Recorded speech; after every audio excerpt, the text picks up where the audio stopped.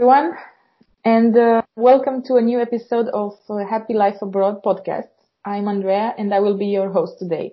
Michael is here with me as well, but he will be my guest today, so I'm very excited about that. Hello, Michael. Hi, Andrea. How are you? Fine, thank you. So just to say a few words about me, probably you're wondering, who am I? So I am also a coach like Michael, but I'm a career coach. I help people change their jobs and their careers, and also maybe even start a business. I know Michael for more than a year already, and we have worked together many times now. I'm a fan of his podcast myself, and I was living abroad as well for 5 years, and I got also through the experience of being an expat spouse. I mean, actually partner.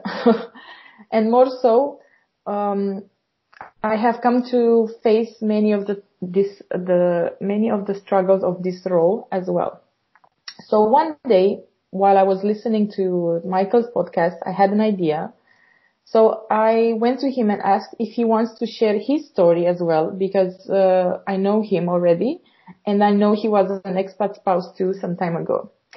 So he said yes, and here we are. So hello, Michael. How are you? I'm good. I'm very good. Good. I'm happy to hear that. I'm very glad you were open to my invitation, and we get to hear your story as well. Yeah, I hope it's interesting. I hope it helps people. Yeah, I'm sure it will. Okay, so how are you feeling as a guest? Because you usually are the host, so I was just wondering, out of curiosity, how is it for you to be on the other side? There's a little more pressure, but I'm feeling okay. It should be good. Okay. Okay, so I was thinking if you could start by telling us a little bit about yourself. Like, where were you born? What were, Sure. your experiences so far with living abroad? What happened throughout your whole life? Okay, so I was born in Boston, Massachusetts, which is in the northeast of the United States. I spent most of my life there. Went to school there, went to college there. I majored in photography, believe it or not, and Interesting. I was there until the age of 26, and then I left the U.S. for a vacation in Israel. It was supposed to be for 2 weeks, and I ended up staying for 4 years. Wow, that sounds incredible. Yeah. What is a kibbutz, if I can ask? Maybe Yeah, so I I'm lived on not a really kibbutz. sure myself. Yeah, I lived on a kibbutz in Israel, which is in America, I guess you would call it like a commune. Okay. Most of the founders of the kibbutz were from Russia, and so they had this very socialist attitude. So everybody had equal pay. Everybody wore the same clothes. It was it was socialist. Yeah, And I think I understand. yeah, and then while I was there, I learned the language, Hebrew, and where I met my ex-wife. We met on the kibbutz, and we decided to get married. We got married in Cyprus. Nice. Yeah, Yeah, I love Cyprus. yeah, Cyprus is fantastic. And the thing about the kibbutz, what was really good for me was that I was able to relax, because before that, in the States, I was having trouble holding down a job because I was so nervous of losing my job. And when I went to the kibbutz, it was like, we don't care what you do as long as you try. So I was able to relax, and I got more confidence. And so it's quite different from the American lifestyle, where you have to really go the extra mile at work. Really work hard and long. And when I was there, it was like, okay, just relax, do your job, and that's it. So it really gave me confidence, and it really helped me later on when I came to Finland. Wow, that's amazing. I think that's an incredible story, to be honest. And what was the purpose of the kibbutz? Can you tell us, like, why were they were in place, basically? Well, they really built the country. They built Israel. They were the first communes or little cities, and each kibbutz has a factory and a farm, and each member of the kibbutz is part of the government for a certain amount of time, and then they switch. So every member, so there's usually there's like 200-300 members on a normal kibbutz, and they each one rotates into the government position. So everybody gets a chance to be in the government there. But the kibbutz, they really built the country. They built Israel to what it is today. Of course, they don't exist like they used to anymore. It's kind of funny because I was there when the Soviet Union collapsed, and the kibbutz collapsed also. I don't know why, but they did. And nowadays they're really like little towns. So everybody pays for their electricity, everybody pays for their meals, and it used to be that everything was free. It was part of the socialist environment. But nowadays, it's very much like a little town in the 50s in America, if you can imagine that. So that was the kibbutz. Okay, so basically, you had to have more roles there, if you could, like you have to go through multiple. Well, if you were a member, so I wasn't a member. I was going to be a member, but I was a volunteer, and there were other young kids from all over the world that were in their 20s. There were people from the UK, from all over Scandinavia. These young kids came from all over the world because you could work there. You work, I think it was, you work about 8 hours a day. You get food and board, and a little spending money. And on the weekend, everybody would travel around the country and explore Israel. So it was quite a lot of fun. And the alcohol was pretty cheap. So it was a real destination for a lot of young kids all over the world. And there were parties, we had discotheques, and we had all kinds of stuff on the kibbutz. So it was a lot of fun. Wow, that sounds incredible. Yeah, it was great. It was great. Yes, I bet it was for a young person to experience so much in one place. Okay. You mentioned your ex-wife, yeah? So you found somebody there. Yeah, how did that happen? And what happened next? Well, my ex-wife was also a volunteer from Finland, and we met on one of the kibbutz. We were dating for about a year and a half. And then we decided to get married. At that time, I'm Jewish and she's Finnish. So at that time, a Jewish person could not marry a non-Jewish person in Israel. You had to go outside the country.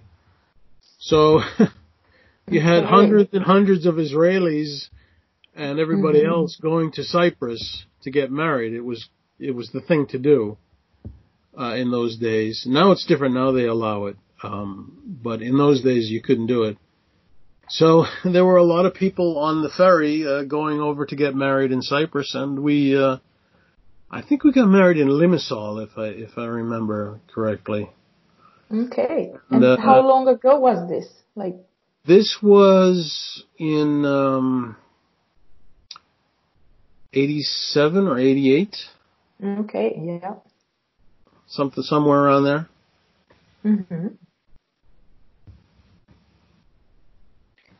And I know you are living in Finland now. So basically you decided to live together and move to Finland. Yes. Well, yeah, we couldn't really find a place to settle down in Israel. There was just so much going on. You had the Intifada, and you had millions of Russians coming into the country in those days. So the price of real estate went through the roof. It skyrocketed. I called my parents and I said, maybe it'd be a good idea if we go to the States. And at that time, in the late 80s, you had a recession in America.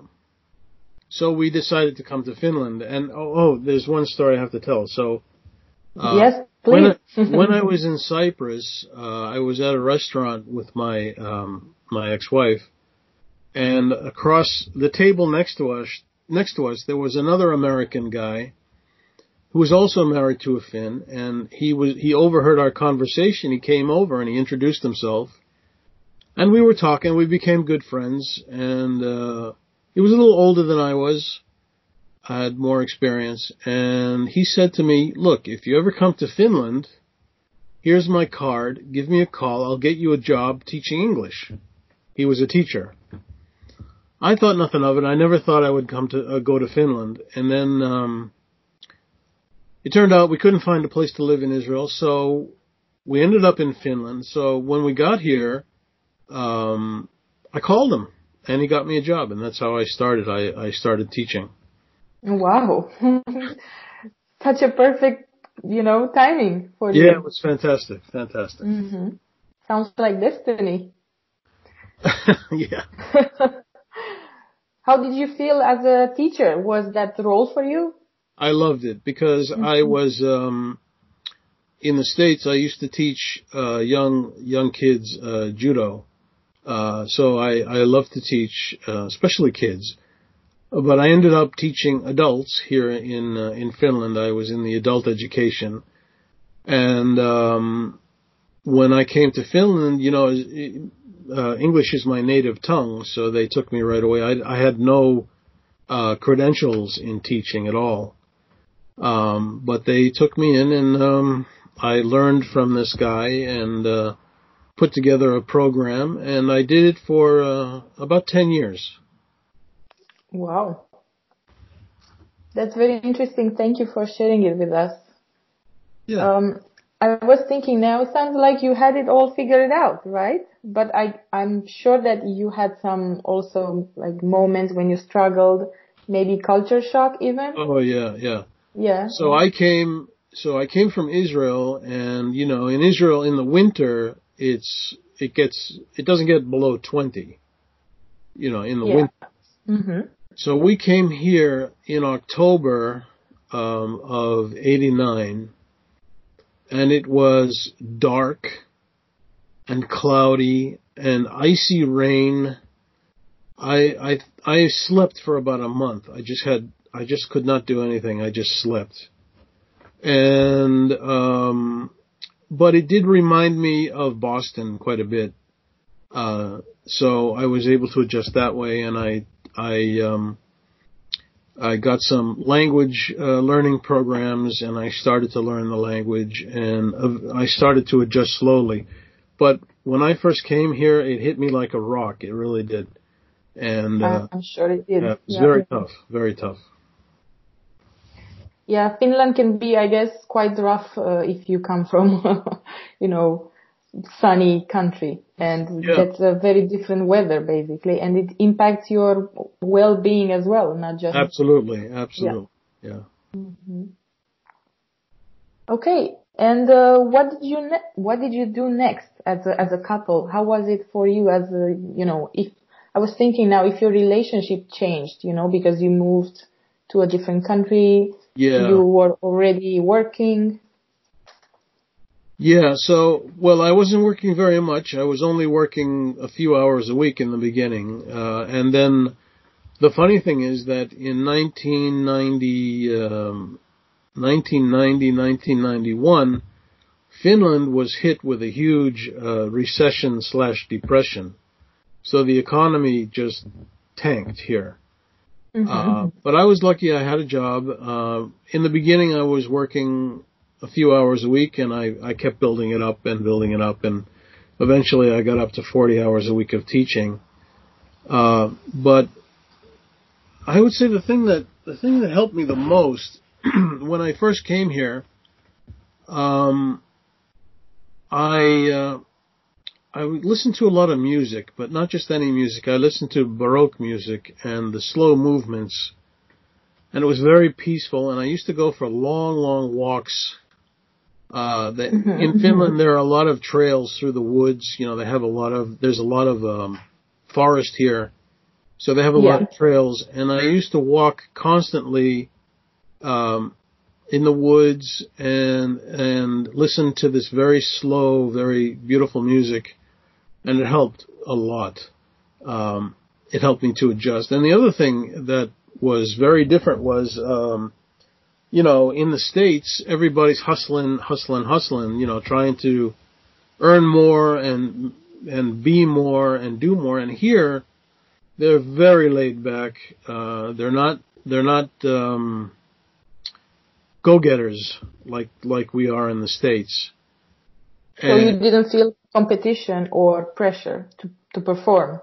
Well, that's part of it. But the other thing was that I wanted to perform. Okay. I still had this deep in me, this American mentality. So it was, you know, when my ex-wife was just, you know, that's the way it is. She was very satisfied with what she was doing. I was always saying, you know, we got to do more, we got to get more, you know, and it just did not mix. And to this day, Finland is just so laid back. I mean, I like it here, don't get me wrong, but it's just, it's not like New York City or Boston, you know. Yeah, I'm sure it's not.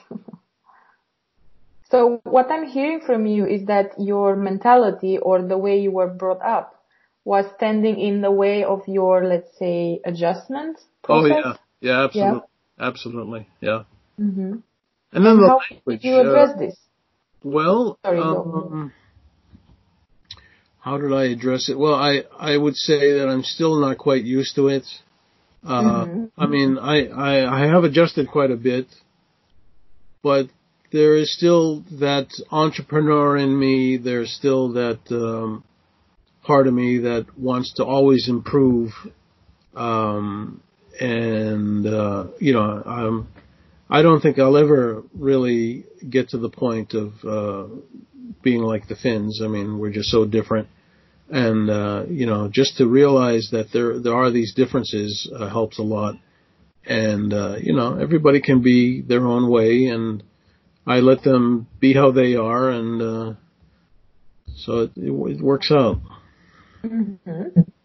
Yes. I'm sure, I mean, as I was mentioning, I was living also abroad somewhere, like 6 years ago, maybe. And I remember the culture shock I had. You know, I was living in Slovakia, and I'm basically from Romania. And if you know, we had some similar, you know, past when we were basically under the same Russian, you know, empire. And even though I thought we are very similar, when I got there, it really struck me. I was not able to move past the language barrier because, for example, I remember I was very frustrated with all these small details. For example, back then Google was not so smart, so I could not know, you know, I could not read the map. And also on the bus, I could not understand the names of the stations, you know, the stops where I need to go off. Or I was going to public administration offices and they didn't speak any, you know, international language. So I was really getting frustrated every day with these little details. Yeah. And at some point I got really, let's say, unhappy, and I was questioning my decision. Mm. So I was thinking if you had ever this realization, maybe, or Yeah, I mean I the mean, language. something like that. Hmm. Well, the Finnish language is supposed to be the most difficult language for Westerners to learn. Yeah, I heard that. Yeah, and it's pretty tough. I mean, everything is turned around and upside down. But in the beginning, it was very difficult because we lived in a little countryside village, and not everybody spoke English, and it was just so frustrating. You know, to do anything at the bank was just really frustrating. Yes, Um, exactly. yeah, yeah, but I stuck it out. I went to language courses, and it took me, to be honest, it took me about 7 years for the Oh. language, yeah, Hmm. for the language to finally kick in. Okay. But once it kicked in, I was able to communicate, you know, on a basic level and get around. But it took about 7 years for it to really take root in my mind. It's just one of these things. Um, Yeah. you know, but I was lucky because I was an English teacher, you know, and everybody came to me to learn English, so they wanted to speak. Yes, that's a Yeah. great advantage, I guess. Yeah, it was a huge advantage. Okay. Um, and I was thinking now, if you can tell us if you ever had, any struggle, real struggle, like a moment where you were very, I don't know, um, struggling to live there, or did you ever consider to move? Anything like this? Like second Uh, question in your choice. well, there was one point. I mean, I mentioned the bank, and there was one Mm-hmm. point where I used to go to the bank. My ex-wife it didn't want to take care of any of that stuff, so I had to do it. I don't know. That was just the way she was. Anyway, I went to the bank, and nobody in the bank spoke English, and I would just sit there. I mean, I must have sat there for a couple of hours waiting because I had to pay bills and all kinds of stuff. And finally, I just said, "Look, I want to see the manager," and they understood that. So I went and I Probably it's the same word. yeah, yeah. In Finnish, no, it's totally different. But anyway, so I went in and I Okay. saw the guy, and he spoke English, and I said, "Look, I've been sitting out there for 2 hours, 3 hours. Nobody's helping me." I got really angry, and I stormed out, and that was really the only time that I just kind of lost it. But doing any of the bureaucracy stuff with the permanent residency or any of that kind of stuff is just so difficult. If you don't have anybody to help you and you don't know the language, it's just really, really tough. Yes, I can totally relate to that. I wish I had somebody with me every time I went to, administrative offices and do this part of the, you know, living abroad. Yeah, yeah. Okay, and now I know you are a coach. So Yes. how did you get to this point in your life? Well, like I said, I was a teacher, and while I was teaching, I got into accelerated learning techniques. And then I found this thing called NLP, Neuro Linguistic Programming, and it was supposed to be good for teaching, to teach in a new way that helps people learn. It's kind of like accelerated learning. So I got my employer to pay half of the cost of the seminar, whatever you want to call it. And I did that. I fell in love with it. I did the practitioner and then I did the master practitioner in NLP. And while I was studying this, the trainer that was training me, she said, you'd make a good coach. And I didn't think anything of it for a long time. After my divorce, I was driving a taxi, and then I was driving a bus for for some years. And I decided I want to get back into something like teaching. I mean, I like helping people. I like, helping them succeed. And so I thought, maybe I'll do coaching. And so that's how it started. And I went to, International Coach Academy. I studied there, and I also studied at, Master Coach University. And, so I've been coaching now, I guess it's going on 7 years already. And most of my clients are either in the U.S. or Europe. Wow, that's such a great story. I'm happy to hear it because I was talking to more coaches, along these years, in the last few years, and we basically, I don't know if you notice, we have something in common, all of us, and it's the will and the pleasure to help other people and to be there to support them on their journey. Right, yeah. Yes. Yeah. So you found this through teaching. Yeah. Yes. Other people, I noticed they come from human resources background or health industry, like extended health industry. Yeah, that's very interesting to me, to be honest, because I'm a career coach. So I found it very, interesting to find out how people choose their careers or how do you decide to change it, to go different ways. Right. Yeah. Okay. That's good. I think you made an inspired choice and decision back then, and you went back to basically some sort of teaching and being close to people again. Exactly. Yeah. Mm-hmm. Okay. And what are you talking now with your clients? What's your niche and what are their problems? So I would say the biggest problem is adjusting to a new culture and language. Learning or being in a new culture, learning a new language, it's one of the most difficult things you can do. And it really expands your mind. It makes you more intelligent. It has all kinds of good benefits. But it also is very difficult. And that's what I'm helping people the most with, is adjusting and being more resilient and flexible. And so that's what we're working on at the moment. Yeah, I can totally relate to that. Why do you think it's so difficult? Because I also experienced it. And it was, I had this resistance of trying to adapt faster or trying to be closer to the local community. I don't know. Instead of doing this, and being proactive, I was choosing to, hide and stay at home and not go out and I wouldn't expose myself in any way. Yeah.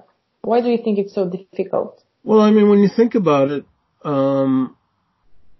let's say you're from Boston, you have a Boston accent, and many people don't lose their accent. They don't, they hang on to it. I mean, it's something, you were born in a certain place, you live the beginning of your life in a certain culture. It's very hard to let go of it. It's part of you. It's a big part of you. And to let go of something like that is very, very tough. It's very tough. But there are ways to do it. So you see it as a letting go process, something that you have to give up? You have to be open. That's the most important thing, is to be open to new experiences and new ways of doing things. You have to have an open mind. If you're closed off, you can forget about it. So you really have to be open to new things, new experiences, new ways of looking at things, new paradigms. It's one of the most difficult things you can do. Mm-hmm. And how about emotionally? Because I think, for example, for me, that was the most difficult, let's say, part of the process. To go through all these emotions. Oh. Well, I think the key is to accept what you're going through, feel what you're feeling. So getting into the emotions, not pressing them down or anything like that, but really feel what you're feeling, expressing yourself, and then letting go if you can, or hopefully you're able to just let it go. But you need to experience the frustration and the sadness and the anger and all these emotions that come up. You have to experience them and recognize them, and then you're able to let them go. Yeah, I wish somebody told me that, a few years back, because I was running away from it. I could not understand why is it so hard for me to live in this country. I could not accept it. I was frustrated because, I had different expectations, and now it was so hard for me to adjust. And yeah, I could not accept that this is happening, I think that's a fair point there. Well, what happens is we get into the fight or flight mode. So you either want to, like you said, curl up and just sleep all the time, or you want to fight somebody all the time. So this is basically wired into us, this fight or flight. But if we can get into it's called the relaxation response. So if we're able to get into this relaxation response, we're able to think a lot better. We're able to make better decisions. And there are different ways to do this. The way I did it was with music. But a lot of people use meditation, yoga, and Tai Chi, and all these different modalities that help you to relax. Because if you're running away or you're fighting all the time, you're not going to be able to adjust. You have to be able to relax and get into this state of relaxation. I can't really explain it better than that, but that's why all these people suggest meditation, because if you're fighting or running away all the time, it uses a lot of energy, and you're just exhausted all the time. Exactly. Yeah. I remember I was drained, especially 6 months to 1 year. Yes. Yeah. And it's not healthy. Yeah. So basically what you're saying is that if we can find a way to calm our nervous system, and be more present in our lives, that's right, and not just, be angry or avoid things all the time. Yeah. We could start feeling more creative and more calm and more energetic, maybe even. Yeah, you're more open-minded. You're more open to new things. Yeah. And what other ways do you think there are to get there? Do we need external help? Because, for example, I wish somebody could, just tell me, hey, you can do this, you can do that, come see me, Well, there are a lot of people use visualization. They close their eyes and visualize themselves in some very happy place in their childhood. Maybe when they went, I don't know, hiking in the woods or on a lake, or, here in Finland, this is the land of 1,000 lakes. Yes, I know. Yeah, so a lot of people have summer houses, and I used to go in a rowboat and go on the lake, and it was just fantastic. It's just, you relax right away. Whenever you go into nature, it puts your mind into an altered state. It slows everything down. So just walking in the woods, in nature, will help you to relax. You help your mind to relax. It's one of the best things you can do is walking in a forest or some type of nature natural place. It's really good for you. Yeah, I totally agree. Also, Slovakia is full of nature, and it's not so, for example, Bratislava, where I was living, it had all sorts of green spaces, places near the city. So you could just, I think, go there by bus and you got there very quickly. And they have parks and woods and everything. And everybody was out with, I think, bicycles and also other sports in nature. Yeah, they were very connected to doing sports outside. Yeah, it helps a lot. It really does.